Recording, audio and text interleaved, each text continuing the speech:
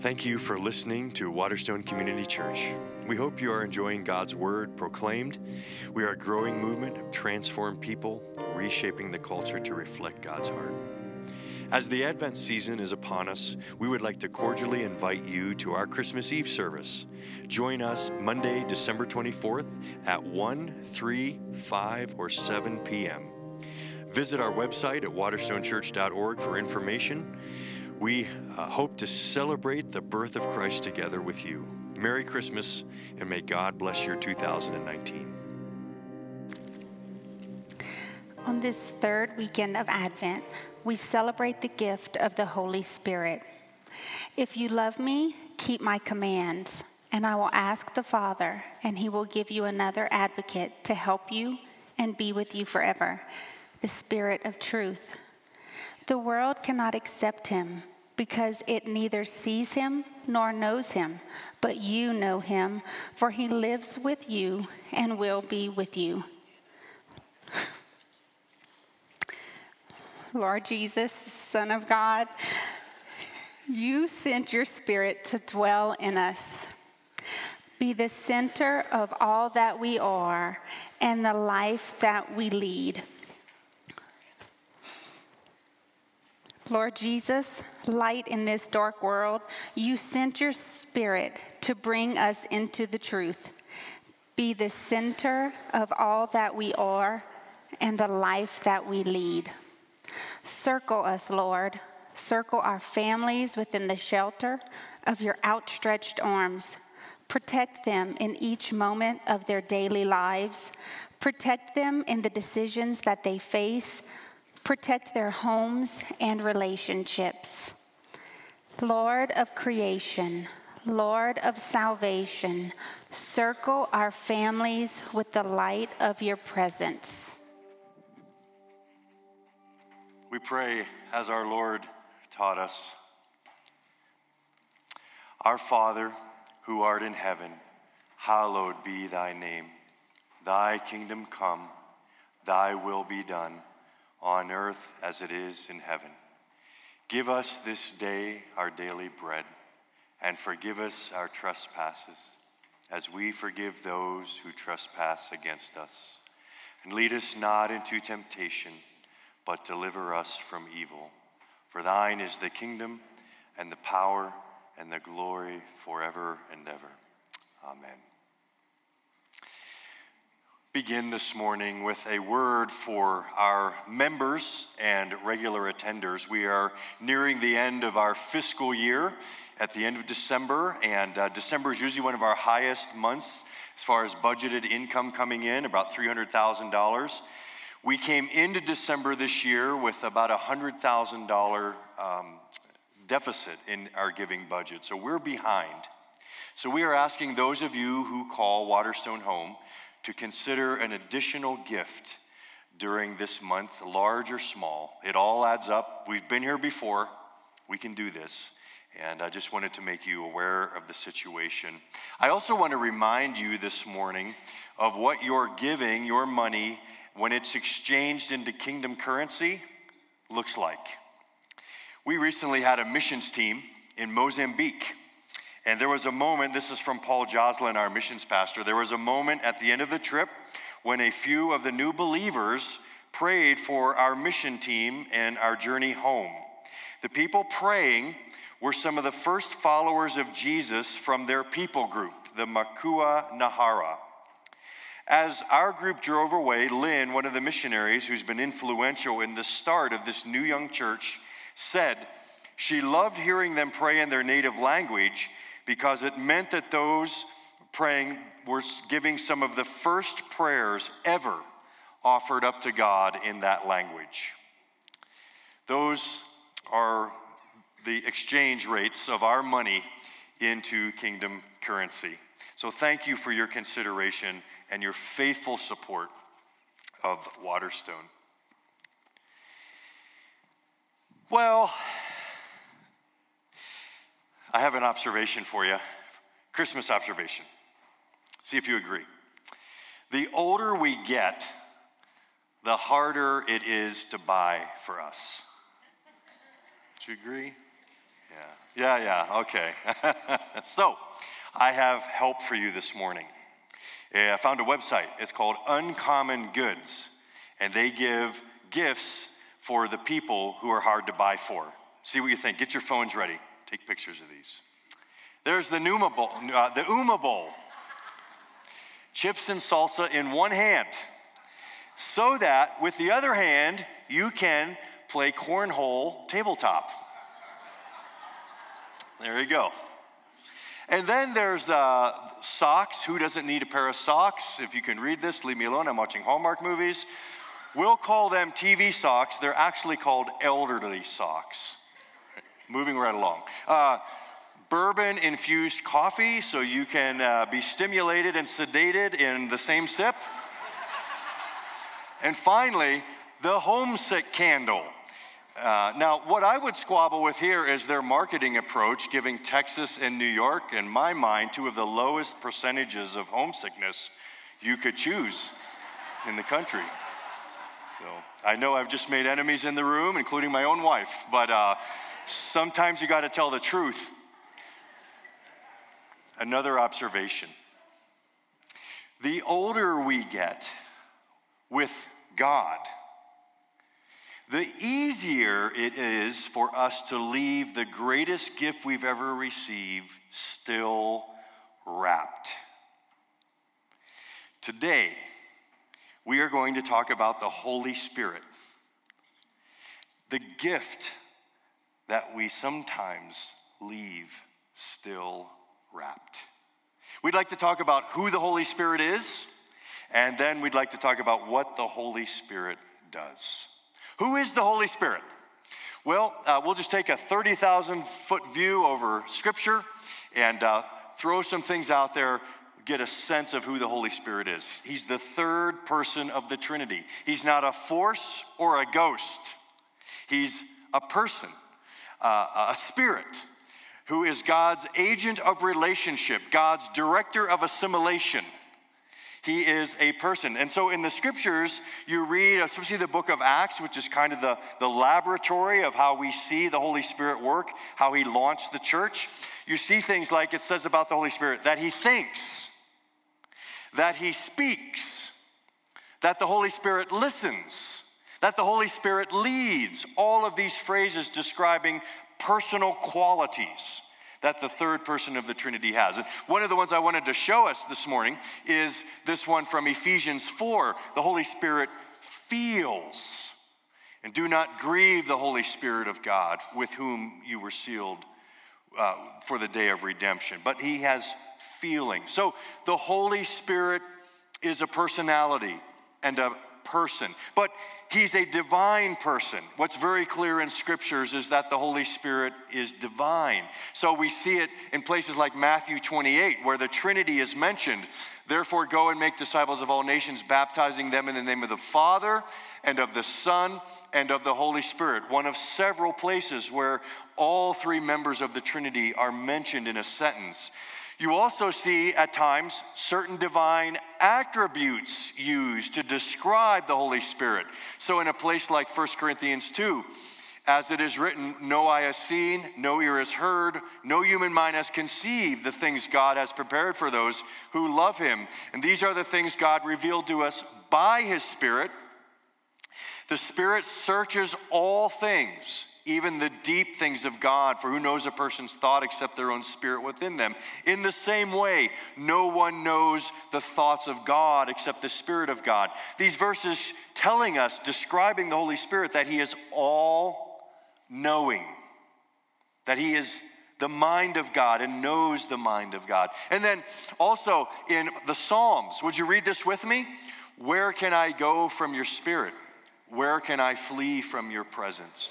If you go up to the mountains, you are there. If you make my bed in the depths, you are there. God's Spirit is everywhere. His personal presence fills all existence. And then an interesting passage to be sure in Acts chapter 5, I'm using it to say that the things that are said of God are also said of the Spirit. But I do feel I need to say something about this passage. It's one I've never preached on, and God willing will never ever in my entire life until I'm home. But it's Ananias and Sapphira. They sell a piece of land. Everyone in the early church was doing it to support the church and its mission. Ananias and Sapphira say they sold the land for this much, but they only give this much, and they keep some of it for themselves. But what they're really doing is getting in the way of God's glory. And God, instead of mediating church discipline through the church leadership, decides to go around the church leadership and just take care of the problem himself.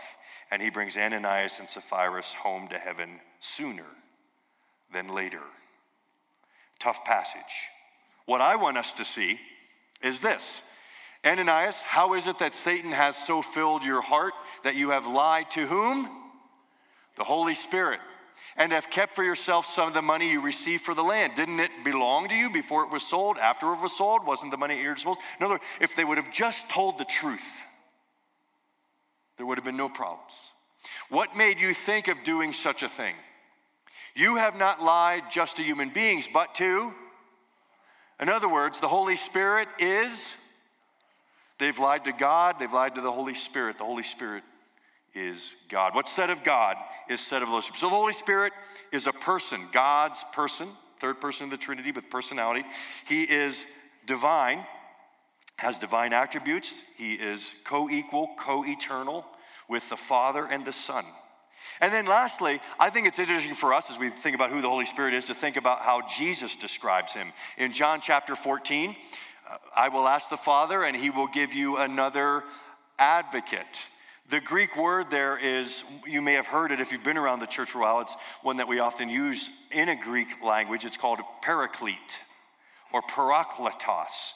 It literally means lawyer or advocate, one who comes to the aid of someone who's in trouble. It comes from the legal world to describe a lawyer as someone who can represent us before God and represent us before the world and come alongside and help us. What's also interesting is the word was well known in military circles.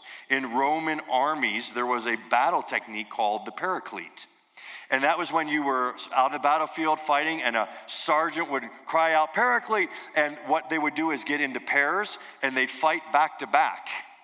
So you'd have your enemies, but someone would always have your back while you pursue mission. That's the Holy Spirit. He has our back while we move forward in mission. So, the Holy Spirit, person, divine, and parakletos. But let's talk now about how the Holy Spirit, that's who he is, how does he engage us? How do we come into relationship? If he's God's agent of relationship, how does he engage us in relationship? An interesting passage in Titus. When the kindness and love of God our Savior appeared, he saved us, not because of righteous things we had done, but because of his mercy. He saved us through, here's the phrase for us, the washing of rebirth and renewal by the Holy Spirit, whom he poured out on us generously through Jesus Christ our Savior. These two phrases are significant and talk about how we come into relationship with God, about how the Holy Spirit moves into our lives when we decide to follow Jesus and give him our allegiance. Rebirth, where did he get that word? Where did Paul get that word? I suggest to you he got it from Jesus. In John chapter 3, remember Jesus is talking to a man named Nicodemus, one of Jesus' pastors and religious leaders, and he says to Nicodemus, "No one can enter the kingdom of God unless they are," do you remember? "Born again." Now, that phrase in our culture comes under some sneers and smears at times, born again or born again Christian, but I would remind us that Jesus coined the phrase. And he talked about how, in the same way, when this mysterious union of a man and a woman come together and produce a child, the Spirit of God and the human spirit of a person come together and also produce a child of God. And the Holy Spirit moves into our lives. When we receive Jesus, his Spirit comes in and indwells us, moves into our soul house, and we suddenly have God living with us in the same way we have a child living in our home. God moves in and things begin to change, begins to renew us inside out, and there's always his presence with us. We're never alone again. I've never forgotten an illustration I read years ago about a man named Dennis Kinlaw, who was the president of Asbury Theological Seminary, but he started in ministry as a pastor in upstate New York. One particular Sunday, a man was in his audience. His wife had been coming for years. He joined her one Sunday, and bada bing, bada boom, the Holy Spirit moved into his life, opened his eyes, helped him to see Jesus, that he gave him a gut feel. He is who he says he is. He can do what he says he can do, and he gave his life to Jesus right after the church service. Few weeks later, Dennis and this new Christian had coffee. And this guy, he picked him up and they rode together. Even in the car, he started in. He started saying things, this new Christian, like, well, the spook showed me this, and the spook told me that, and the spook began to reorganize my priorities. And Dennis Kinlaw's like, the spook. And he finally realized that this man, coming from a completely secular background, was in his rock-hewn pagan language trying to describe the experience of how the Holy Spirit move in. And the only word he could use to describe the experience was the spook. That's what he's trying to describe, the indwelling of the Spirit who comes in and begins to reconstitute him inside out. Some of you came this morning. You're trying to figure out what Christianity is. Maybe you're even interested in even wanting to know what it is to have a relationship with God and know Him. Well, I would say this, not a warning, an invitation, but an invitation with eyes open. Here's what you're getting into. It's described this way in 2 Corinthians 5 when Paul describes what it means to become a Christian. Therefore, if anyone is in Christ, if you've given your life to Christ, the new creation has come. The old has gone, the new is here. I want you to be mindful of the massive changes, if you receive Jesus, that are going to come into your life. You see, most of us come to Jesus, and rightly so, because we need something. We're sad, we're broke, we're broken, we're guilty, you name it. In fact, that's perfectly logical and how it starts for us. Even Jesus himself presented an invitation in those terms. He said, are you thirsty? I'm the living water. Drink from me, you'll never be thirsty again. Are you hungry? I'm the living bread. You eat what I have to offer, you'll never be hungry again. It's always based on human need. And so we come to Jesus, we have these things we need, but here's what I want us to see, eyes wide open. You come to Jesus and you say, well, my identity is sagging. Would you boost me up? Jesus is not going to only come into your life and help you. He's not going to just boost your sagging identity. He's going to give you a whole new identity. Jesus is not going to come into your life by the power of his Spirit and just help you fulfill your goals. He's going to come in and give you a completely new agenda. That's what it means to be a new creation in Christ. So, back to Titus. It's the washing or baptism of rebirth and renewal, another interesting word. Where did Paul get that word to describe what it means when the Holy Spirit moves in? I suggest he got it from Jesus. Matthew chapter 19, the same word is used. Jesus said to them, truly I tell you, at the renewal. It's an interesting word. It's a compound Greek word, palin, which means new, genesia, which you can hear the word Genesis, beginning, new beginning. I tell you, at the new beginning of all things, when the Son of Man sits on his glorious throne, you who have followed me will also, he's talking to his 12 disciples, sit on the 12 thrones, judging the 12 tribes of Israel. Everyone, you and I included, who have left houses or brothers or sisters or father or mother or wife or children or fields for my sake will receive 100 times as much and will inherit eternal life. But many who are first will be last, and many who are last will be first. What's Jesus saying here? He's saying that there is coming a time, a moment of history, the goal of history, the end of history, when all that is broken will be mended, when all hopes will be fulfilled, when everything of God's shalom and wholeness will be realized, when, as J.R. Tolkien once said, everything sad will come untrue. When, as Isaiah said, everything will dance and the trees of the fields will clap their hands. That day is coming. When? when Jesus takes his throne. Well, when did Jesus take his throne? After his resurrection, when he was hoisted back up to heaven, we call it the ascension, he sat down at the right hand of the Father where he is today, and what's he doing? Sitting on the throne. Jesus is already on the throne, ruling and reigning now. His kingdom is here. Now, not yet in its fullness. It's already here, but not yet fully consummated or realized. But the palingenesia has started. And how is it progressing today? It's progressing through you and I, on whom the fire of the Holy Spirit sits and indwells us, and through our deeds with our hands and through our words of witness. The palingenesia has begun, and it continues through this age until Jesus comes again and everything is new. But dude, it started now. You and I, this fire of the Holy Spirit. So let's pause there. That's who the Holy Spirit is. A great video to summarize everything, and then we'll go and talk about what the Holy Spirit does. This is from the BibleProject.com. Have you ever heard the phrase, the Holy Spirit?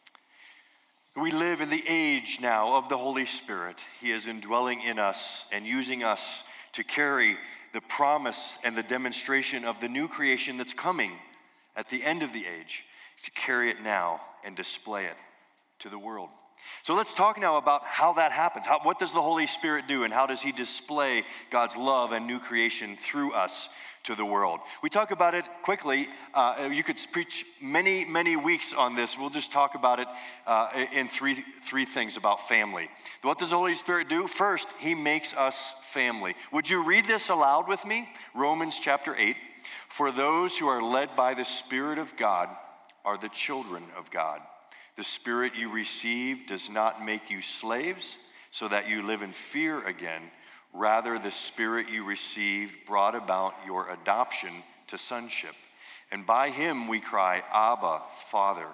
The Spirit himself testifies with our spirit that we are God's children.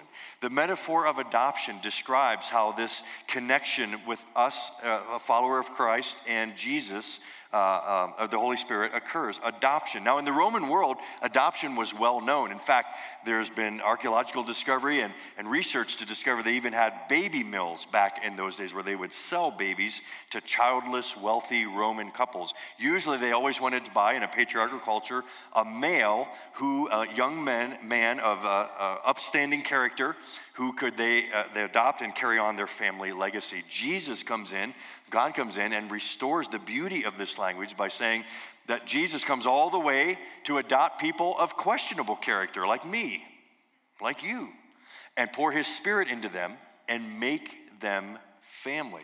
And because Jesus comes for us, the Father says, what's true of Jesus, my son, when you're in my family, is true of you. In other words, you have this amazing access now to the Father, amazing access to the wealth of heaven, the riches and glory.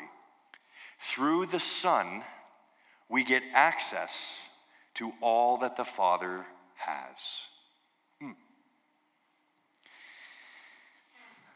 I'm really sorry. I'm really sorry about the Denver Broncos. Did you see the front page article in the sports 2 weeks ago when they played the San Francisco 49ers? Do you remember who coaches the San Francisco 49ers? Let's shout it out. Kyle Shanahan, who's the son of Mike Shanahan, who used to be the coach of the Broncos when they won the Super Bowls in the 90s. Well, Kyle Shanahan grew up in Colorado, graduate of Cherry Creek High School, and the article was about how it was to be a friend of Kyle back when he was at Cherry Creek High School. They interviewed one guy named Zach Zucker, and here's Zach's story. Zach and his family were in San Diego for the 97 Super Bowl against the Packers, and we'll let him tell it from here. Kyle called up and said, are you going to the game? And Zach said, I'm going to the game with my family. They were all there. But Kyle says, well, I'd like you to be with me. And while they were having this conversation, here's what happened. Mike Shanahan, Dad, grabs the phone out of Kyle's hand, and this is the day of the Super Bowl. And he gets on the phone with me, Zach, and says, you get your expletive to my hotel now. He called his assistant, Mike did, that worked for the Broncos, and you could imagine how security around the team is tight at hotels at the Super Bowl. He made sure I was found, got me inside the team hotel, took me into his room, and got me a pass that said, Mike Shanahan's assistant. Zach says, I was on the field as Mike's assistant for the best Super Bowl ever. When you know the Son, all that the Father's is yours.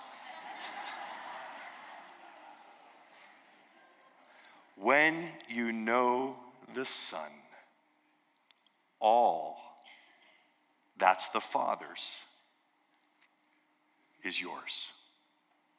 That is the connection of the Holy Spirit. He makes us family. And it's not only just that highest privilege of connection, it's also, back in the Romans text, this adoption, we cry out. Remember what it said? Abba, Father. Now what is the Abba? Is an Aramaic word for probably dad. It's a mix of reverence and approachability, intimacy. Here's what we need to hear. It's what Jesus called his Father when he prayed, Abba, Father.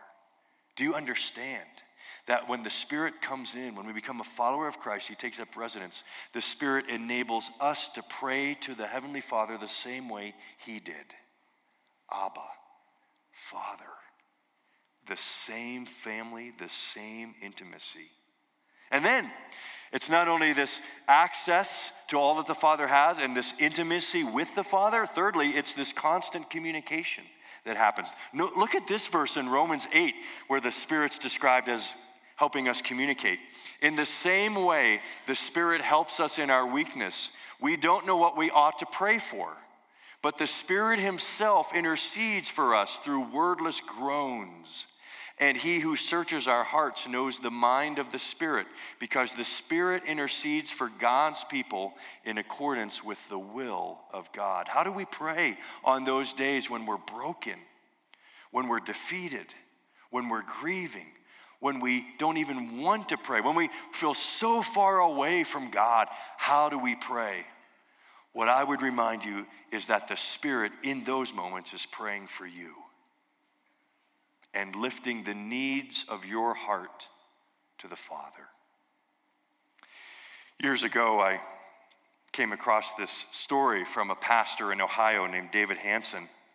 He writes, when I was 8 years old, doctors diagnosed my youngest sister with a life-threatening neuromuscular disease. Not long after this, my father began weeping in church every Sunday.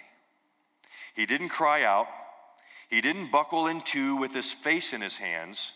His tear glands flowed, and his voice cracked when he sang the hymns.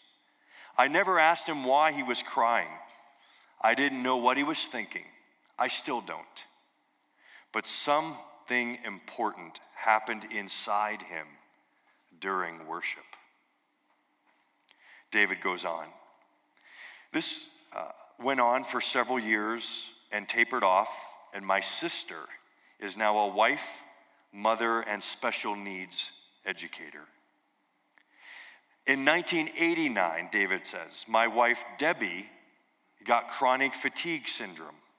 3 weeks, her life changed from being a grad student and an adjunct professor to plowed in bed with a low-grade fever, severe short-term memory loss, and barely enough energy to take a shower.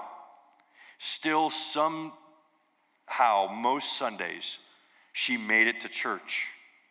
During worship, she sat and wept, the same way my father had 30 years before.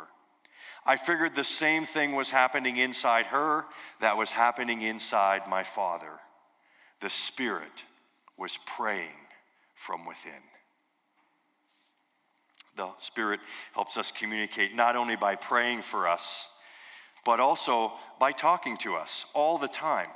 In other words, this verse in 1 John tells us that when the Spirit comes in, one of the things he does is helps us understand what the Word of God says. You don't need anyone to teach you, but as his anointing teaches you about all things, and that his anointing is real, not counterfeit, just as it has taught you, remain in him. What John's advocating here is that when the Spirit moves in, the Word of God, the Bible, how the God speaks to us today, it becomes alive to us. Alive to us. It's not like a computer chip where we suddenly have every verse memorized or know where it is. No, it's not that. What it is this gut feel, this subjective decision that you know Jesus is who he says he is, and that this book, well, it's not just a book, it's a voice. It's the voice of Jesus' Father talking to us. Every time we read it, every time we hear it, we understand it's God talking to us. That's part of the anointing of the Spirit. Jesus himself, his story, and his words come alive. So, this, as being part of family, we have this access to the Father, we have this intimacy with him, and we understand that he's always talking to us and praying for us. That's family. Secondly, we understand as part of family that we get the family business. Family business is talked about in passages such as Romans 12, where we talk about we have different gifts according to the grace given to each of us. If your gift is prophesying or preaching, then preach. If with your faith, is it serving? Serve. Is it teaching? Teach. Encourage? Encouragement. Then give generously if it's giving. Lead. Whatever your gift is, the Spirit graces you with that and gifts you with that. Use it to take the palingenesia across all of reality. What's interesting is there's 3 other passages in the New Testament that talk about spiritual gifts given. They're all different gifts, which give the idea that the gifts that the Spirit gives are inexhaustible. Here's how I would describe it, how we talk about it at Waterstone. Every follower of Christ, because the Spirit's in them, has a passion. And sometimes that passion is a skill set. Sometimes it's an experience. Sometimes it's a vision or a burden. Sometimes it's just you want to do something.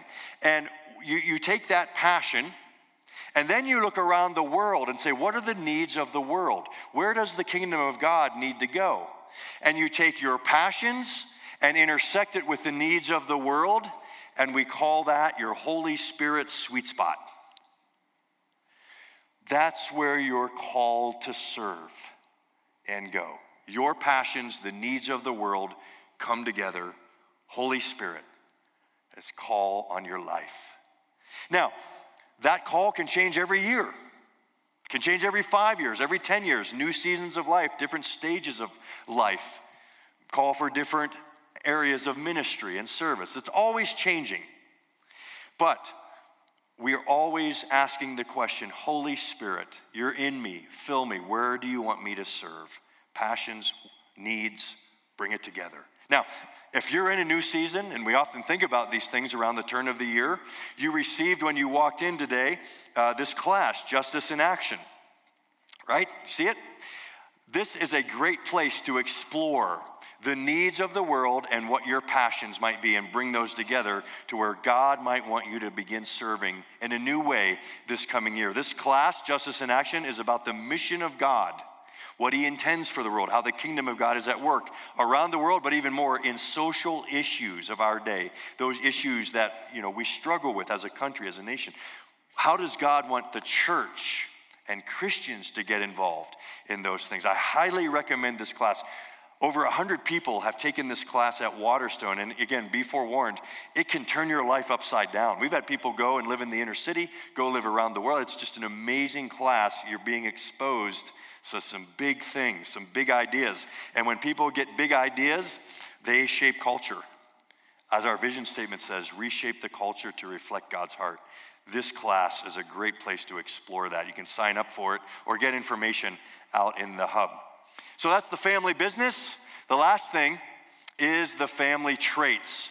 And we see it in texts like Galatians 5, where we said, because the Spirit's in us, God is churning in us through community and relationships these things: love, joy, peace, forbearance, kindness, goodness, faithfulness, gentleness, self-control. Those who belong to Christ have crucified the flesh with its passions and desires.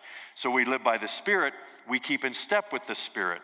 And the Spirit is churning those qualities in us. Now, we don't have time to go through those 8. I just want to camp for a minute on the first one, love. So the Spirit moves in when we follow Christ, and he's developing love in us. How does that look? Well, 2 ways, 2 directions. First, there's love for those on the outside. What the Spirit does all through the book of Acts, and that's the laboratory to see him working, is it says all the time, the Spirit added unto the church, the Spirit added unto the church, the Spirit added unto the church. But then you read those journals, the stories, what's actually happened is the apostles are preaching, the deacons are serving, the church is providing hospitality, they're keeping their marriage beds pure, all this stuff the church is doing and the Spirit's adding. The church is doing and the Spirit's adding. You see, there's this partnership. There's this moving together of the Spirit and the church, and amazing things begin to happen. See, how this works is, we think that if we should go and talk to someone about Jesus, we should invite them to Christmas Eve. We think, well, that's going to take a lot and maybe a little bit of risk, and how are they going to respond? What we forget to realize is before that invitation is ever given, the Holy Spirit has been over here preparing the listener's heart and say, come on, come on. We just don't think about that. And I think sometimes we don't trust him. So we hold back. Folks, one of the biggest days of the year is coming when people are very open to a church gig. Why would you not give this to somebody you work with or you live across the street from and invite them to Christmas Eve? And watch for yourself how the Holy Spirit has already been on the other side of the street, preparing you. And I remind you, the success is not whether or not they come. The success is that you invited them and you've made an impression. That's the win. And watch the wind work. The other thing I think, and just real quick, I also think we hold back because we think, well, what if they ask me a question? I don't have my Bible memorized. I don't have the plan of salvation. What if they ask a question I can't answer? That is not the point. You see, more than likely, the Spirit's been preparing them and preparing you, and what you'll end up talking about is the fight you had with your spouse last week, or the book that's on your nightstand, or the movies you've been binging. All of those things will be brought into that conversation, and that's how the Holy Spirit's going to create a need, and you'll get a chance to say, well, here's how I deal with it. I have Jesus. We get so wrapped up in thinking, well, I'm not ready if they ask a question I can't answer. You know what? You will be ready. And it will probably surprise you from the raw material of your life what the Holy Spirit wants to use. Test it. Try him out. Be bold. Invite someone to Christmas Eve and see if the Spirit hasn't already been working. Well, that's out there. Do you know the Holy Spirit's also working in here? In John 17, when Jesus prayed for us, he said, may they be one as you and I, Father, are one. And by the church being one, the world will know that you sent me. In other words, how we love each other in this room and in all the churches that preach Christ around us, how we love each other will be a witness to the world of what love looks like. And the world is watching. Francis Schaeffer, great theologian, is with the Lord now, but he said, we are to love all true Christian brothers and sisters in a way that the world may observe. This means showing love to our brothers and sisters in the midst of our differences, great or small, loving our brothers when it costs something, loving them even under times of tremendous emotional tension, loving them in a way the world can see. In short, we are to practice and exhibit the holiness of God and the love of God, for without this we grieve the Holy Spirit. Now, I want to just quickly, it's not that we have to like every Christian. Right? You don't have to like them. You don't have to like me. I don't have to like you.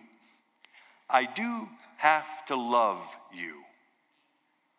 What that means is I make choices that serve your best interests.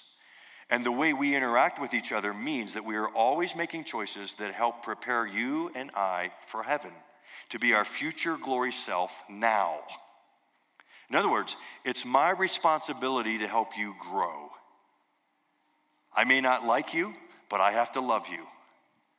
And in loving you, how can I help you grow and become a more reflecting follower of Jesus? We have to do that for one another. Brennan Manning is a great writer. He's with the Lord now. He's an evangelical Catholic. This one particular day, he was in the Atlanta airport. As he often did, he stopped and he got his shoes shined for an upcoming speaking engagement. And as in the case of Atlanta, it's usually black men shining the shoes of white men. Brandon Manning, the Holy Spirit inside him, getting his shoes shined by a black man, the Holy Spirit prompted him, not an audible voice, but just an impression. And the impression was, you need to shine his shoes. So Brennan Manning, after the black man was done shining his shoes, he stood up, he tipped him generously, and he said, now you sit down here, sir. I'm going to shine your shoes. And the black man, he recoiled. He said, you're going to do what? He said, you sit down here. I'm going to shine your shoes. And the black man sits down. Brennan Manning starts in. The black man's eyes filled with tears. And he says, there's no white man that's ever talked to me like this before.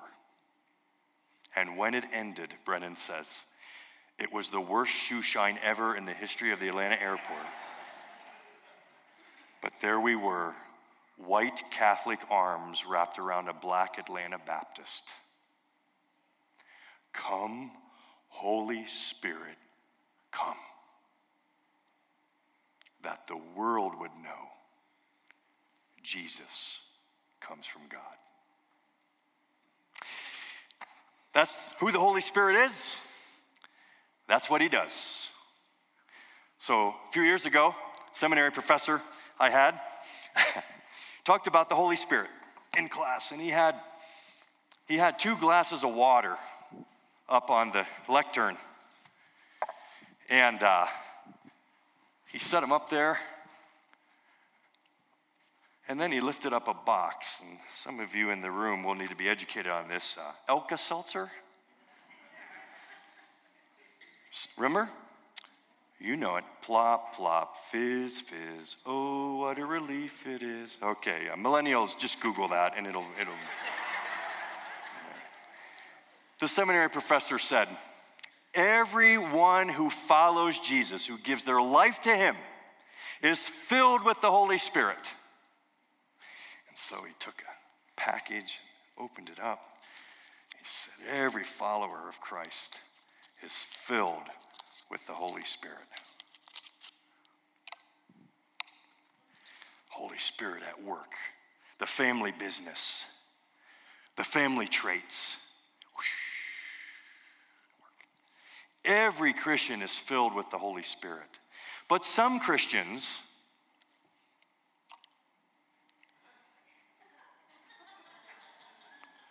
they leave it wrapped. They don't give parts of their life access from the Spirit. Their sexuality, their work, their family, their friendships, their time, their money, they don't give him access to every part of their life. And there's no fizz. You see, the question is not, do you have the Holy Spirit? Every Christian has the Holy Spirit. The question is, are there parts of your life that you've not given him access? And you need to unwrap that part of your life and give the Holy Spirit access. Jesus said this in Luke 11. So I say to you, ask, and it will be given to you. Seek, and you will find. Knock, and the door will be open to you. For everyone who asks receives, the one who seeks finds, and to the one who knocks, the door will be opened. Which of you fathers, if your son asks for a fish, you'd give him a snake instead? If he asks for an egg, you'd give him a scorpion? No, if you then who are evil know how to give good gifts to your children, how much more will your Father in heaven give the Holy Spirit to those who ask him? So this morning, we're going to unwrap one of the greatest Christmas gifts we've ever received, the Holy Spirit. Receive him into our life. There's a couple of ways we can do this. We're going to have people around the room, 3 in the back, 3 in the front, with olive oil, which in Scripture is a symbol of the Holy Spirit. And you can go to one of those leaders of the church and ask the Father for the Holy Spirit in 3 ways. First, fire. Are any of you bored? In a dead spot in your Christian life? You just are going through the motions. You just know it's important. You should be there, but do you need a recharge? Have you asked the Spirit to come in and light the fire? Blow, Holy Spirit, blow. Come, be anointed, renew your faith. Some of you need to bring a sin, habitual sin, back to the attention of God. You need to confess, you need to repent, change your mind, turn your direction. Maybe it's a relationship that you've just been stewing on and you know you haven't done all that you need to do to renew that relationship or reconcile. Do you need to cleanse? Ask the Spirit to cleanse you. Lastly, do you need healing? The Scripture talks about in the church, if you are struggling with a physical illness or an emotional wound, go to the leaders of the church, have them anoint you with oil and pray over you, and those prayers are powerful. Is there something you need healed? So around the room, as we sing a song inviting the Holy Spirit into Waterstone, afresh and anew, feel free to leave your seats. As you come to the person, you can extend your hand and have the cross put on your hand, or you can extend your forehead and have the cross on your forehead. Come, Waterstone. Anyone visiting with us today, all who want the Holy Spirit, Jesus' greatest gift, come, receive fresh and new the Holy Spirit.